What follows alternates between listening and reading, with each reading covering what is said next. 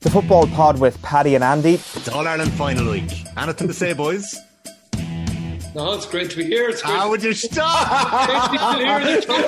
Download the OTB Sports app and subscribe to the GAA podcast feed now.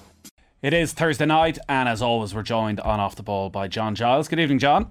Evening, Nathan. So, this time last week, we were probably all a little bit high after going so close to beating Portugal in the World Cup qualifier. Since then, there has been a 1-1 draw with Azerbaijan, a hugely disappointing result, but probably a game Ireland should have won. And a 1-1 draw against Serbia, where there was a big grandstand finale, but probably a game Ireland should have been beaten in. What do you take from the last week?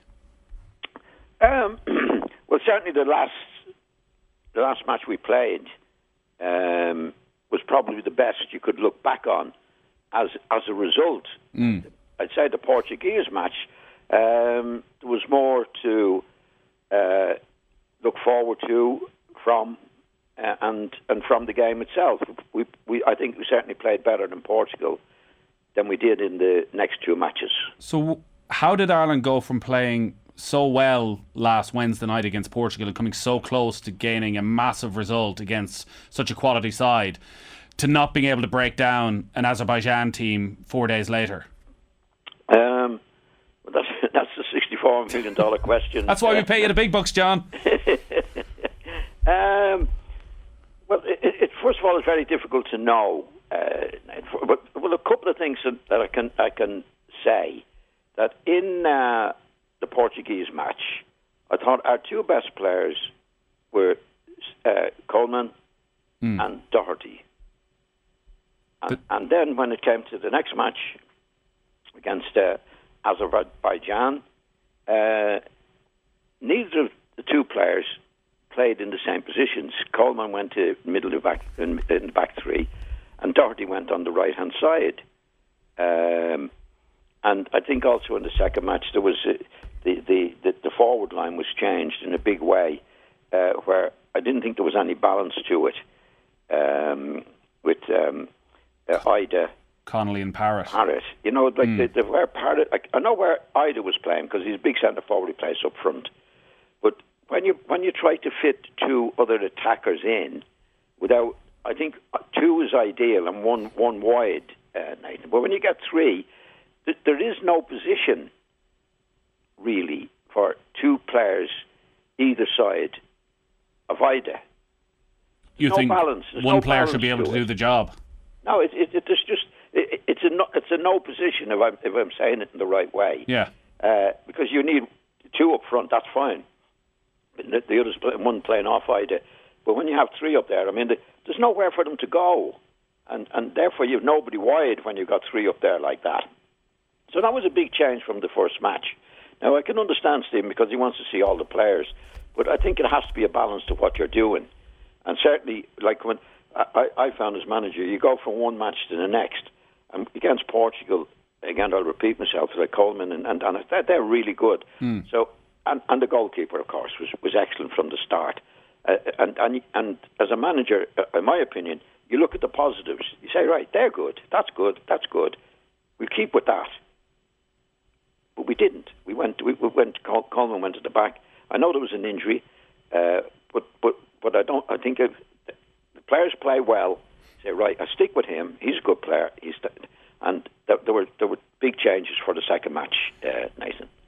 The performance of Coleman and Doherty against Portugal was such a positive, and it gave Ireland. They were almost able to control the game as much as Ireland had any control in the game. It seemed to come from when it came to Doherty and Coleman, in that they held on to the ball when they needed to. They were able to play balls down the line and release the forwards. And we probably saw the first time the two of them have really played well at the same night for Ireland. Is that something then as a manager you go, okay, yes, Darragh O'Shea is injured, I bring in Bamidele, because then I only have to make one change, or actually replacing Bamidele, they end up having to make two or three changes? Well, what he did was that he removed Coleman from the position he played well in, and Doherty in the position. So you leave them and you put somebody else, as you say, in the back three, because you stick with what's good. The goalkeeper was great. The two fullbacks were great. Got that. Now we go from there. That's what those matches are for. Who can we put in there that's going to make it, that suits the team? And instead, those two lads didn't play. And then we had the three up front, where there was no balance to. So that was a big change as well. Now, I know all managers, and as Stephen was saying, have to make changes, but you don't have to. If you get a positive, in my opinion, you stay with the positive, and then you look for more positives in the team as you go along. With the players that Ireland have right now, and the players that started against Azerbaijan, should they be good enough to beat Azerbaijan? Definitely, Nate. We have to have players in the squad that we have to beat Azerbaijan. Definitely.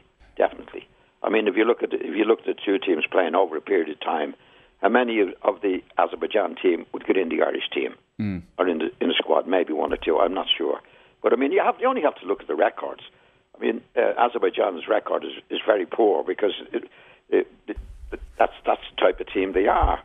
So I know Stephen is in the early stages, well, fairly early stages, and you wouldn't expect us to beat Portugal with the players that they have, but we would be expected to beat Luxembourg and Azerbaijan in these particular matches, Nathan, definitely. And I know it's hard to tell from the outside, but the fact that Ireland didn't then, and you talk about those tactical changes, is it down to those changes? Did you see a lack of confidence? Because, you know, it's one win in 16 games now. These are young players who've dreamed all their life of playing for Ireland. They didn't imagine it would be like this. Do you look at that team and see they just need a bit of a lift? They need a spark from somewhere, and they're not getting it at the moment? Well, as manager, you're always looking for that, Nathan. But you have to look, like every game, you see something new in it. You know, either good or bad. That's how you progress. You know, you see a team, well, we're okay in that position, let's have a look at this position till you get to the stage where you know for sure, this is my best team. And you can only go on what squad you have, Nathan. Yeah. You know what I mean? I know Stephen said he was going to play for, three at the back and from the start. But I always felt that, you have to see what group of players have I got, what positions have I got, before you make up your mind actually what formation you're going to have. Is three at the back the best formation for the talent that Ireland have? Well, I don't like three at the back on a personal level. I don't think there's any need for it because when you're managing a team, you've got 10 players, outfield players. You've got to make the best use of those players, Nathan, right?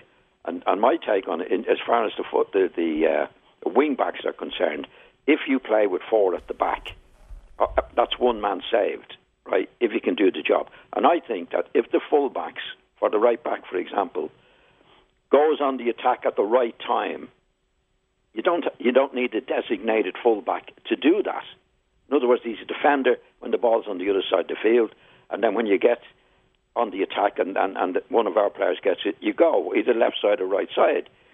That's the way it's been in football. I mean, people talk about old-fashioned stuff. I mean, I played at a time, say, at Leeds, for example, we had Paul Rainey or Paul Madeley at right back, and Peter Lorimer got the ball. They were on the overlap, and Terry Cooper on the other side would be on the cover, right? So when it came from on the other side, then Terry Cooper would be the attacking fullback. So you don't need, in my opinion, a designated player to do that. It's a waste of a player. In midfield then, Ireland, and I know we touched on this last week, but very little of what Ireland did, even when they did build possession or kept possession, came through the midfield. And there was a feeling that with the Stephen Kenny era that Ireland would start to see a lot more of the ball and dominate possession. That hasn't happened so far. Does another player in midfield make that easier? Do Ireland have the talent in midfield to play a possession-based game? What's your sense of where Ireland are with the likes of Cullen and Hendrick, Malumbi, McGrath? Well, I don't want to be harsh on them, but they're much of a muchness, Nathan, to be honest. Like any two or three you pick. And I mean, for what it's worth, I tell you what I would do. I would play two in the midfield, right? And I'd play McLean on the left side and Horgan on the right side as wide players in that position, right? A bit like going back to the Notts Forest time when they were winning the Champions League, where you had John Robertson and Martin O'Neill on the right. And if you look at the midfield players that they were ordinary players, but they had one job to do: get the ball, give it to these two players, and let them get on with it. Because if you're not going to have creative players, Nathan, you're not going to have creative players. Yeah. And that's what we got. So if you get the two lads in the middle of the field that make it easy for them. In other words, when they get it, give it out wide. And the wingers at that time can also defend. And that's my take on it. And I know it's difficult to imagine, or maybe difficult what I'm saying. But if you don't have the creative midfield players, you don't have them. So make their job easy for them. If they're not going to create, then you just have to try something else. Yeah. Give it to McLean. The argument against that, I guess, is that you would often talk about John Robertson and the influence that John Robertson could have in a game from that position on the wing. That for all that they can do, like Daryl Horgan is not John Robertson. No. Well, he doesn't have to be. But he's the best we have. That's what I think, to do what's needed to be done. I mean, we can play three midfield players, and if they're not doing it. They're not going to create. So if you make the job easy for them, like Clough did with the two players, McGovern was one. I can't think of the other lad's name that played in the middle. Now, McGovern came to Leeds, very, very average player, really, to be honest, really average. But he wasn't asked to do much. Get it, give it out to O'Neill, give it to Robertson. Now, Robertson was a genius because he could actually, the only player I ever seen could control the game as a winger from that position. He was brilliant at it, always in a position to receive the ball. So anybody that played midfield, give it out to him. It was easy, and I think we could do that. I would try it if I was manager anyway. I'd have Horgan on the right, I'd have McLean out wide on the right, and don't forget, when the ball's on the other side of the field, they can drop inside and become a midfield player. Nathan, you know what I mean? Move ahead then to Tuesday night in the game against Serbia. But there was enormous pressure on Ireland ahead of that game. There were a lot of questions about Stephen Kenny's future. Did Ireland answer any of those questions on Tuesday night? It did feel as though it was a 1-1 draw, that even Stephen Kenny admitted himself Serbia probably deserved to win that game. Was there anything you could take from that performance in terms of improvement? Well, the main thing you take it from it is that the Bazunu, is that the way we present it? Bazunu, actually shows that he's a really, really outstanding player. Really outstanding player. And you'll have to name the other lad for me that came on at the pitch. Omabamidele. It's a tough one. Is another one, young fella, that looks a really, really good player. You could take from that. I mean, if it hadn't been for the goalkeeper, Nathan, we could have been beaten 3-0 or 3-1. There's no doubt about that. But what was good from the team in the situation that we're in, they haven't stopped trying. And what happens, in my experience in football, when the players lose confidence in the manager, they stop having a go. Have you ever seen that at international level for Ireland? Have you ever seen an Irish team that lost belief in the manager? I played in the team that lost. Now I'm going back to the bad old days, where the selection committee picked the team. Right. And that was a joke. Now, that was a real, real disaster. You had 5 fellas who had met with someone just put a few quid into a club, and the next year they're picking the team. This was ridiculous. And we had no confidence and no belief in any manager that played at that time. Now and again at Dalymount, we'd get into it. But overall, the morale was awful. Can you talk about that? What that actually means? The difference between playing for a manager and not playing for a manager? Is that, I think, those conversations in a dressing room, are people whispering over on the side? How does that actually come about? That as a group, somehow the players stop going out there wearing a green jersey and I don't know, wanting to do their best. Well, I can go back to the old days, Nathan, where we had a manager most of the time that didn't pick the team and that, and the atmosphere in the dressing room before the match was awful. We were never going to win. I remember playing Spain in a match over there in Seville, I think it was, and we had no confidence in ourselves and no goal, and we went 1 front. Right. Oh, sorry, but no, not 1 front. Okay, we got a free kick, and one of the lads hit it and scored. Right. Now, what happened? Instead of running back to the centre circle, we couldn't believe it. No, this is true. This is talking about atmosphere in a club. And the Spanish players picked up on it, ran to the referee, and the referee thought there's something odd here. and disallowed the goal. Because we thought we were not allowed to score. That was the morale at that time. Right. And funny enough, 10 minutes later, we did score. So we should have been 2 up. We got a hiding 4-1. Yeah. Now that was in the really bad old days, you know. And who was in the? I know you've spoken before about the selection committee. So in the dressing room beforehand, who's coaching the team? Well, we did have a manager. Actually, Jackie Carey was there for a while with the great Jackie Carey, who was one of the best players ever. One of a hero of mine, and everybody else in Ireland that played football. He was a Manchester United captain when they won the cup in 1940. He was one of the great players. But he didn't have control of the situation. Right. He didn't pick the team. You know, so like even the lads who were playing in the team wouldn't have the respect that was needed from the manager, because they knew in the next match the team could change completely and the manager had no control over it. So he had no confidence in it. Do you know what I mean? Yeah. Now things have changed a lot since, where the managers do pick the teams now, as we know, and I think as far as the players are concerned now, and for a long time, they know the manager's in charge. Whether it be Mick McCarthy or anybody, they know the manager picks the team and that's it. And what I've seen with the team now, and in most of the Irish teams that I've seen over the last years, I've never seen the team not have a go. Right. And with Stephen, the lads went out there, and all the matches that we played, 3 matches last week, they did have a go.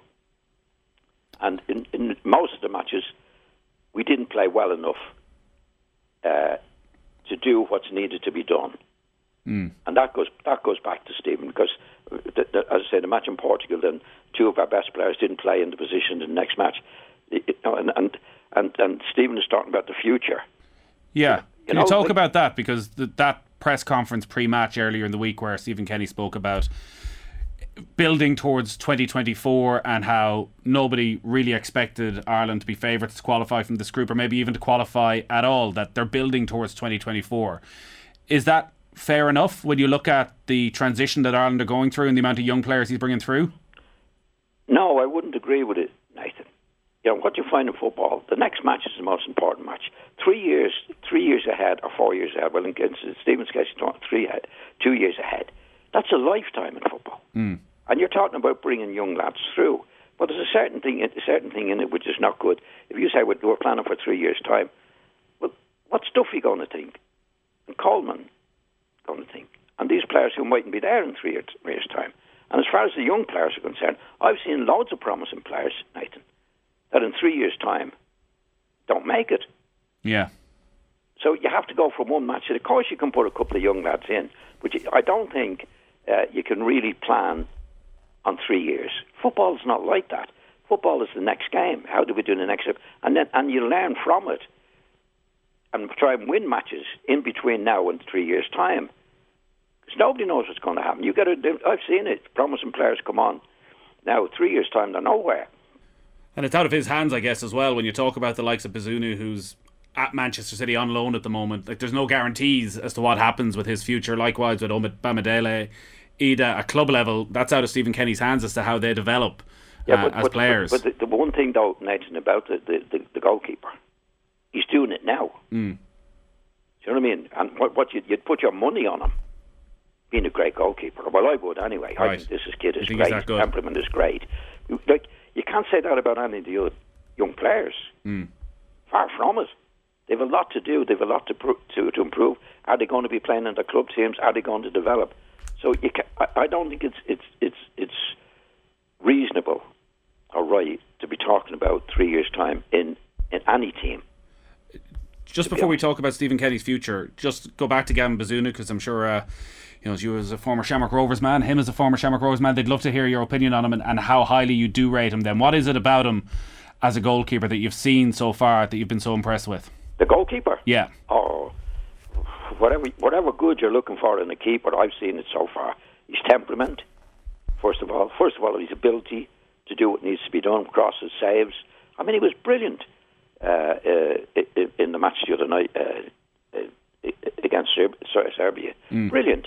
I mean, we could have lost him. We could have been 4 down before we scored, Nathan. And it looks like I've heard him a couple of times on the television after. Definitely humble lad. not get carried away with it. The maturity at his age, his physique, they're all things you're looking for, particularly the temperament. And it's been brilliant for a young fella. I nothing but a great future for him. Put my life on him. Wow. It certainly is exciting to see what Gavin Bazunu does over the next few years. So, Stephen Kenny's future then, with one win in 16 games, and newspaper reports earlier in the week that maybe if things hadn't gone right against Serbia, that maybe a decision may have been taken then.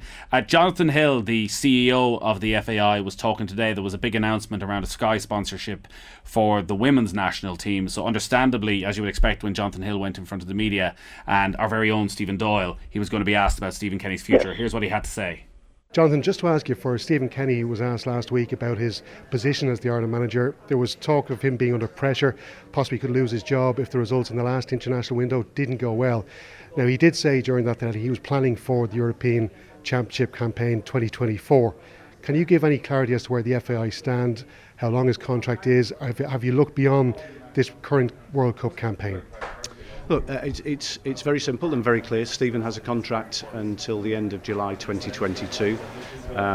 In relation to the current campaign, we as a board review any international window at the end of that window. So on a monthly basis, we'll be looking at the overall World Cup qualification campaign in November. And as a board, we'll discuss all of the areas and all of the issues. We'll be thinking about it in terms of our own strategy and our own medium-term strategy, etc., etc. But we'll have that conversation at that point. Would you agree that some of the reports last week, or with the reports last week, that said that he's under pressure if he doesn't get results, if he doesn't get winning results? Look, I think Stephen knows, and we talked about this earlier in our announcement of the Sky supporting the Irish women's national team, that we have an expectation before every game that we're going to be competitive and win those games. But football is football, and we've had a range of performances, we've had a range of results, and we will review those, as I say, as we move forward. But does he need to win matches to keep his job beyond this current campaign? But as I say, I'm not going to have that type of conversation until we get to the end of the campaign itself. So, Jonathan Hill there, the FAI CEO, really refusing to be drawn in some ways, but certainly not giving a ringing endorsement of Stephen Kenny, and not mentioning anything about a grand plan for 2024. Where do you think right now then the FAI should be with Stephen Kenny? Is it leave it till the end of this campaign and make a decision, or with the players who are coming through, does he deserve to be kept on until 2024 and to come out and get ahead of this story? Well, first of all, I think the statement that Jonathan Hill made there was correct. I think there's 4 more matches to go in it, Nathan. So, I mean, if I was in the position, I'd say Stephen to continue for the next 4 matches, and then look at the situation from there, the overall situation, which is all you can do. I mean, if you took a decision now to say, right, we're not keeping him, you could win the next 4 matches. If you said we are keeping him, you might lose the next 4 matches. So I think it's the sensible thing to do is let the next 4 matches run, and hopefully the team improves, and you could say, well, okay, we see where Stephen is coming from, and we can look to the future. That's the only time you can make the decision, Nathan. I mean, if we lose the next 4 matches or don't do well in the next 4 matches, then you'd have to say, well, Stephen's had 20 matches and it hasn't really worked out. You'd have to say that. But I think it's realistic to say, well, there's no point in making the decision now because there's 4 matches to go in this particular tournament. It's most unlikely that we'll qualify anyway, Nathan. But you could get 4 matches where you say, this team is really coming on. Or you could get 4 matches where we're no good. And I think the decision is made, to be quite honest, in the next 4 matches. And that decision, how much of that is results-based? The 4 games are Luxembourg, Azerbaijan, Portugal, and a friendly against Qatar. That decision to continue till 2024, do you think that's solely based on those 4 results, or is it based on the performance within those games? I'd say it's mostly based, if I was doing it, on the performances. Because what you find, if the performance is good, usually the result is good. It's no good saying, well, the performance is good and we were beaten. You'd have to see, well, this team is coming on. the great thing about football, it's out on the pitch, Nathan, and everybody can see it. You know, you can't kid anybody. It's one great thing about sports. Out on the pitch, we can see it. Is the team improving? Are they getting better? Are the young lads coming on? Is it, Johns? We're a year into this, 16 games. Have you seen signs that this team is progressing, is coming together? I must honestly say no. I haven't. I think because when we're playing the likes of Azerbaijan and Luxembourg, you know, you're playing Portugal away. Actually, one of our best performances was Portugal away, which are regarded as one of the top teams. Right? That's Is that fine. progress? We didn't win it, but yeah. But you have to be beaten. You have to be winning matches. Right? You have to be, especially against Azerbaijan and Luxembourg and teams around that. You know, like the players we can produce in for our international team. Like, we have to do better than that. Yeah. No doubt we will come back to this again over the coming weeks and months, John. I hope we do now. I met Stephen. I think he's a very nice fella. He's a good lad, really good lad. He loves the job, and I'd love him to be doing well. But we have to look at the whole situation and take any personal feelings out of it. And that's what I'm trying to do with you, Nathan. I'd love to be saying, "Oh, it's great, everything is good, Stephen's doing a great job," and I'd love to be able to. But that's not the case at the moment. You know, we're not winning matches.